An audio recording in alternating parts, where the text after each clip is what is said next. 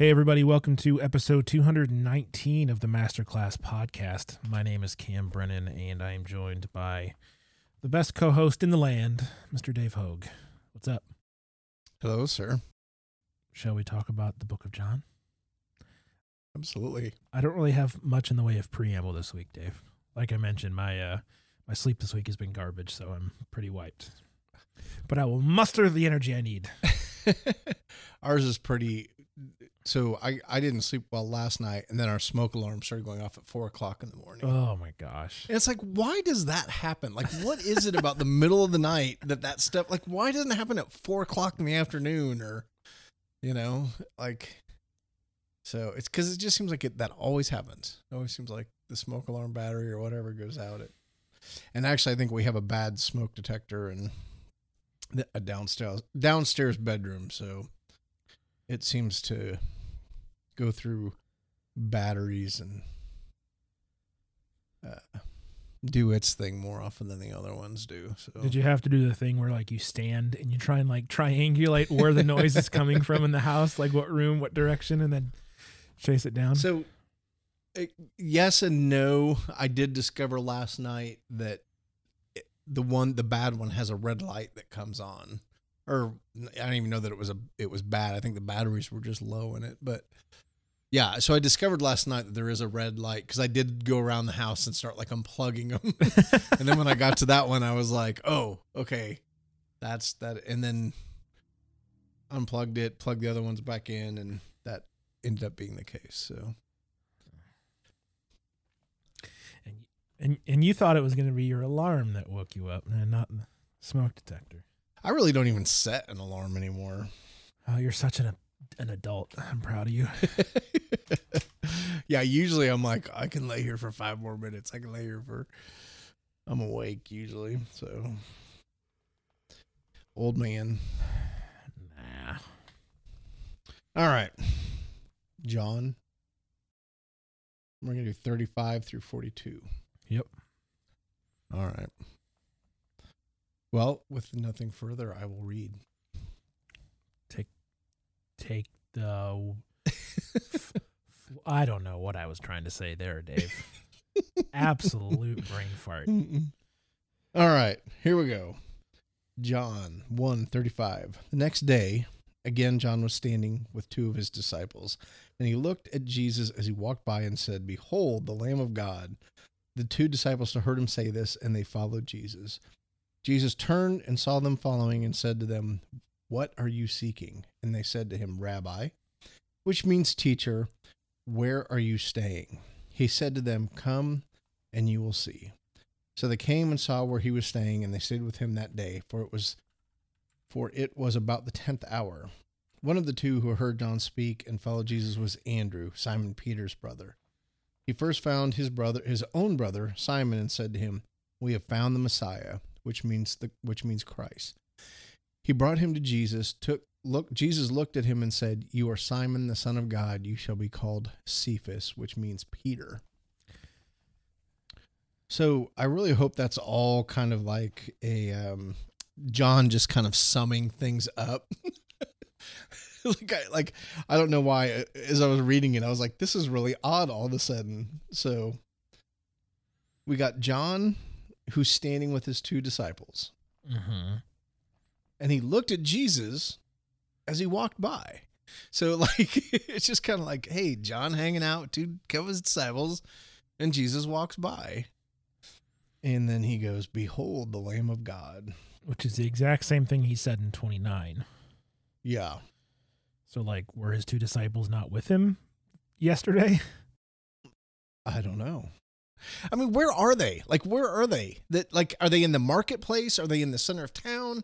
Are they at the local beach? Are they, where are they that?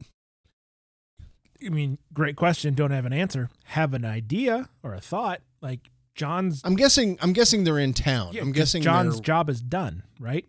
Right. He has the voice in the wilderness preparing Jesus has come. He's baptized Jesus. Like his role is finished. So why not go back to town?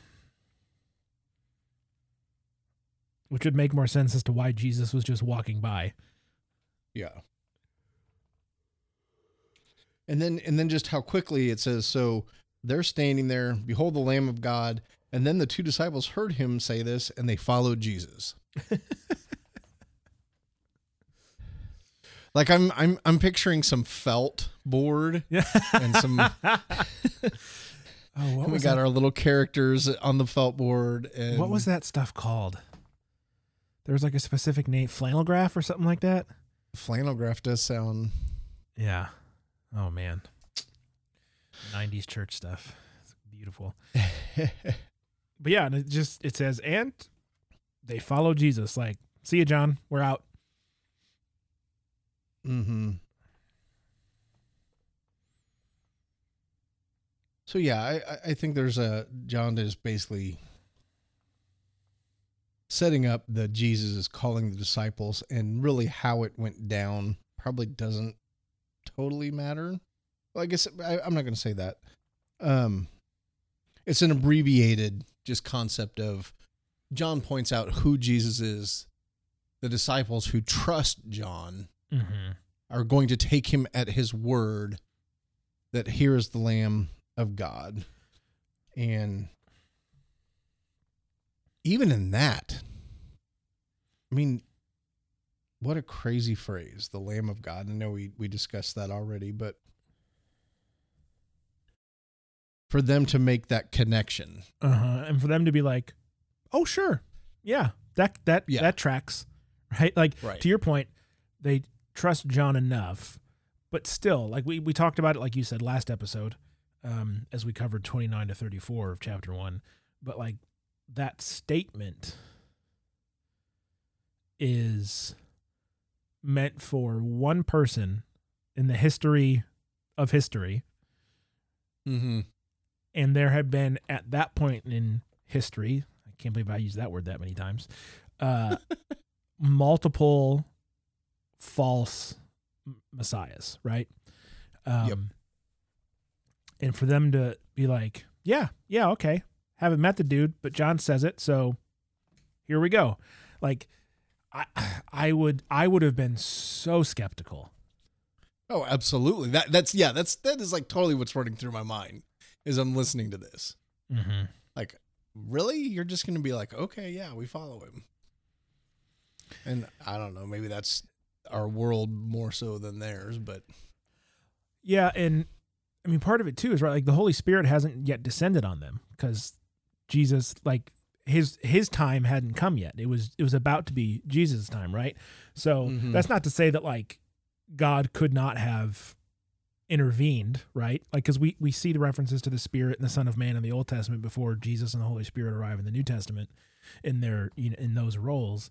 So I'm not saying that like it's impossible, right? God spoke through prophets all throughout the Old Testament, right? And did all kinds of signs and wonders. But like part of me has to imagine that it wasn't just their logic and reason that said, yeah, that makes sense. But it was God leading them to where he wanted them to go. Yeah. That's the only thing that makes sense to me. Because John just pointing at his cousin and saying, look, it's the Lamb of God, right, is such a ridiculous claim to make unless you're right. Mm-hmm. And then I like that Jesus, who knows how long they were following him before he finally turns around. Like part of me thinks he'd let them kind of, like a couple blocks or whatever, and he saw them following and said to them, what are you seeking? As if he didn't know. I love when he does this sort of stuff. He asks the questions that he already knows the answers to because he wants, I don't know why. I'm assuming it's because he wants them to. Yeah, that's true. To say it out loud, but like also having a conversation with humans is a normal thing, right? So like I know what my kid did at school, but I still ask her, hey, how was school today? What did you do? I know based on what day it is, if she had art or if she had music or, if it was nice out, I know that she had PE out or recess outside, like all that sort of, but I still want to hear her tell me about it. Yes. So anyways, he says, what are you seeking? And they said to him, Rabbi, which means teacher, where are you staying? That is not the question I would have expected them to ask. No, and that was the second part that struck me when I was reading this was, yeah, again, like, what are you seeking? And I mean, I can think of a million different things that I would be asking, and it's not like, where are you hanging out? And I guess my question is why is that important? Like, why is that? Because it even goes on so far to say in something that doesn't have a ton of detail that they went and saw where he was staying. Mm-hmm. So, why is that important? Why is that,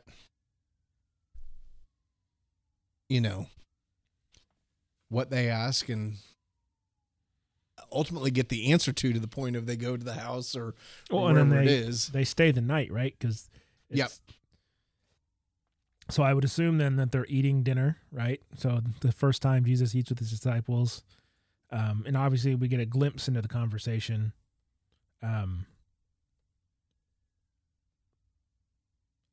Later, but not even really. This is a different conversation because it says they stayed with him that day it was about the 10th hour, which is about 4 p.m. is what, the 10th hour, our clock versus theirs. Right. And then it says one of the two who heard John speak and followed Jesus was Andrew, Simon Peter's brother. Right. So one of the two was Andrew. He first found his own brother Simon and said to him, "We have found the Messiah," which means Christ. And he brought him to Jesus. Jesus looked at him and said, "You are Simon, the son of John. You should be called Cephas," which means Peter. How do you think they kept all their names straight? Simon, Peter, Cephas. And I get their different languages, right? Like Simon Peter is his Hebrew name. Or Simon, right? Peter is Greek and Cephas is Aramaic. And Cephas and Peter both mean rock in their individual languages, right? Right. So, take that, Dwayne Johnson. But it doesn't say who the other one is. It just says one of the two was Andrew. It doesn't tell us who the other one was. Nope. Which also seems odd. Yeah, this is like for there's an element of this for me for the fact that it's telling the story of Jesus calling his first disciples. Mm-hmm. There is that kind of vagueness to it, ambiguity to it that there's an element of this is important to the story because we need to know somewhat to the degree who the players are, who the characters are in the story, but it's clearly not John's focus.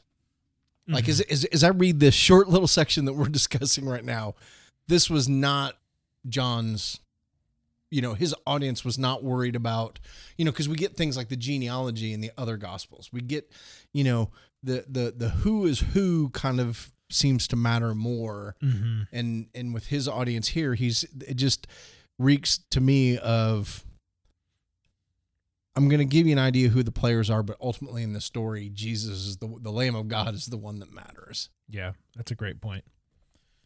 Great point. And I would have, again, to your point, we don't get a lot of the details that we get in other ones, but like when Andrew goes to his brother and says, "Hey, we found the Messiah." I want to know what Simon Peter's reaction was. Yeah. I mean, ultimately, he wound up following his brother to meet the guy. But who knows if that was, and knowing Peter, it was probably extremely skeptical of this. Mm-hmm. Like, all right, yeah, sure. I'll go meet this guy, right? And I don't like putting words into the Bible, but like we know enough about Peter that he is very much reactionary and full of, vim and vigor and all of that sort of stuff. And I think that goes, people like that, it goes both ways. Like if they're like annoyed or think you're stupid, like they're that way about that too, Yeah. And so I don't like doing that too much because the Bible doesn't tell us. So it's pure speculation. Right. But it is kind of fun to just think about, like, I wonder how he did react. And I wonder if it was just, you, my brother, Andrew, like you, sure you did. Sure. Yeah. Like, cause yeah. Anyways. And so this is, the other thing is we mentioned already a little bit, there's during this time, there's an expectation of the Messiah. Like they're looking for the Messiah. They're looking for the Lamb of God. And again, like even as Peter's going to go meet him, like I think it would be like any of us today meeting someone that's even slightly famous, like a ball player in our own city. My expectation was, oh, you met Patrick Mahomes. Like, I'm not thinking I'm going now to go hang out with Patrick Mahomes. Like, I might get to go and see where he is. Yeah. And maybe even go, I'm Dave. Hey, I'm Patrick, and that's going to be it. Like, is Peter anticipating that when his brother comes and says, hey, we found the Messiah, that they are like going to join up with his band and become part of his inner group? Mm-hmm. And so there's all that. And so then kind of in conjunction with what you were talking about earlier, it makes me wonder a little bit of, when Jesus looks at him, he basically is like, hey, you're my right-hand man. To continue with the Patrick Mahomes, it's, you're my Travis Kelce, like you're the guy I'm going to be throwing the ball to. And I really am not that huge of a Chiefs fan, but I'm not a Chiefs fan at all. But but yeah, there's just, there, like I don't want to beat this too much, but just, there is so much going on. I put myself, because one of the things I do think we as 21st century Americans that we're not very good at is we're not good at putting ourselves in the story and allowing ourselves to be there and kind of, wonder what was being experienced. I'm not saying that we can't do it, but it's just not what we naturally do. And I do think that's one of the things that we don't need to be putting words in anybody's mouth. We don't need to be putting things in scripture that's not there. But part of the creative mind that God has given us when we read scripture, it can be helpful. It can be useful for the Holy Spirit to speak to us, to put ourselves in the story. Mm-hmm. Who am I looking at? Who am I listening to? What am I experiencing? What am I thinking? And again, just a very, very short little glimpse of him choosing the early disciples. And I don't know that in the Gospels you really get this a ton of people just being like, we're not worthy, thinking of Wayne and Garth meeting Alice Cooper. It's one of my favorite gifts to send people as like, oh, you saved my bacon, or like, oh my gosh, thank you so much. We're not worthy. We're not worthy. So good. I think it is, very helpful to think of stories that way, right? Because it's very simple, especially like as we get further into the story, to think like, wow, these disciples really are boneheads, right? Like, how do they not get it yet? And, and there's a lot of recency bias, right? That goes into, oh, well, people back then just weren't that smart because we have iPhones and they don't. Yeah. And it's like, pretty sure that's not the case. People have always been smart. And the reason that we have iPhones is because generations of really smart people came before us to even get to the point where we could, have the capabilities and the technology that we needed, right? But also, it in that way, we think more highly of ourselves when we would react the same way or worse, because we're sinful, fallen people, right? We're broken, and Jesus breaks the mold in every possible way. And yet, like, think of it this way, like, they were with Jesus and they still sinned and they still made mistakes. Mm-hmm. We've never been in his physical presence. We have scripture, the full story. They only had part of it. and we have the Holy Spirit, and at that point they didn't, right?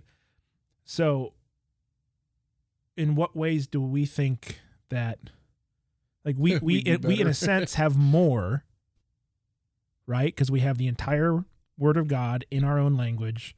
We have thousands of years of church history to lean on. We have the indwelling of the Holy Spirit. We have the free ability to converse with God whenever we want. And we still screw up, and we still make bad choices, and we still sin. And I don't know. It's, if the people that were with Jesus were still going to be that way, then it makes sense that we would be that way too, even Absolutely. with what we have. I guess my argument was a little convoluted there. Sorry. You ever have those moments where you're like, oh no, the idea's going away. Just keep talking. It'll come back. It'll come back. It's like, when you're letting the fish go out and you got to reel it back in. Yes. Like I said, it's been a week. So anyways, yeah. So we've got the first disciples, thanks to John and his, oh, hey, look, there's the Lamb of God. The game is afoot officially, Dave, with Jesus and his merry band of world changers. And next episode, we'll look at a few more disciples that are going to join the gang. And it's one of my favorite verses. I'll give you a sneak preview. Is when he's talking to Nathanael, and Nathanael goes, Rabbi, you were the Son of God. You were the King of Israel. And Jesus answered him, because I said to you, I saw you under the fig tree. Do you believe? Like, you will see greater things than these. And I wonder, I if I remember to do it, I want to look that up in a couple commentaries and just see, like, is there a language thing going on here that, like, you saw me under, like, because that's such a ridiculous thing to be like, oh, you saw me sitting by a tree? Son of God, right here. Like, So I'm wondering if there's something in the Greek there that is not fully translated in the English, because that just seems like, and I get Jesus' reaction, right? Like, that's why you believe. So, like, there's got to be something going on, but either that or Nathaniel's just easily impressed that someone could see him sitting by a tree. Mm-hmm. So, anyways, that's for next week. A little teaser for you. Next week on the Masterclass. I wish I had a cool voiceover voice. That'd be great. Yes. But I don't. So No, I do not either. I'll work with what I got. I hear you. Cool. Well, that was John 1:35 to 42. Yeah. We Been a summed short up one. what John summed up. We're like the Cliff Notes of the Bible, Dave. That's new podcast title. Cliff Notes of the Bible. Yeah, there's like, trademark infringement though. So Well, that's probably true. Yes. this is our sitcom length episode. We are Yes. less than 30 minutes. 22 minutes, so. right? All right. Well, thanks again, as always, for taking the time to listen. Show notes are at supermegacorp.net/masterclass/219 or in your podcast player of choice. There'll be notes to the things. So check them out. And we'll be back next time with episode 220. See ya. Bye.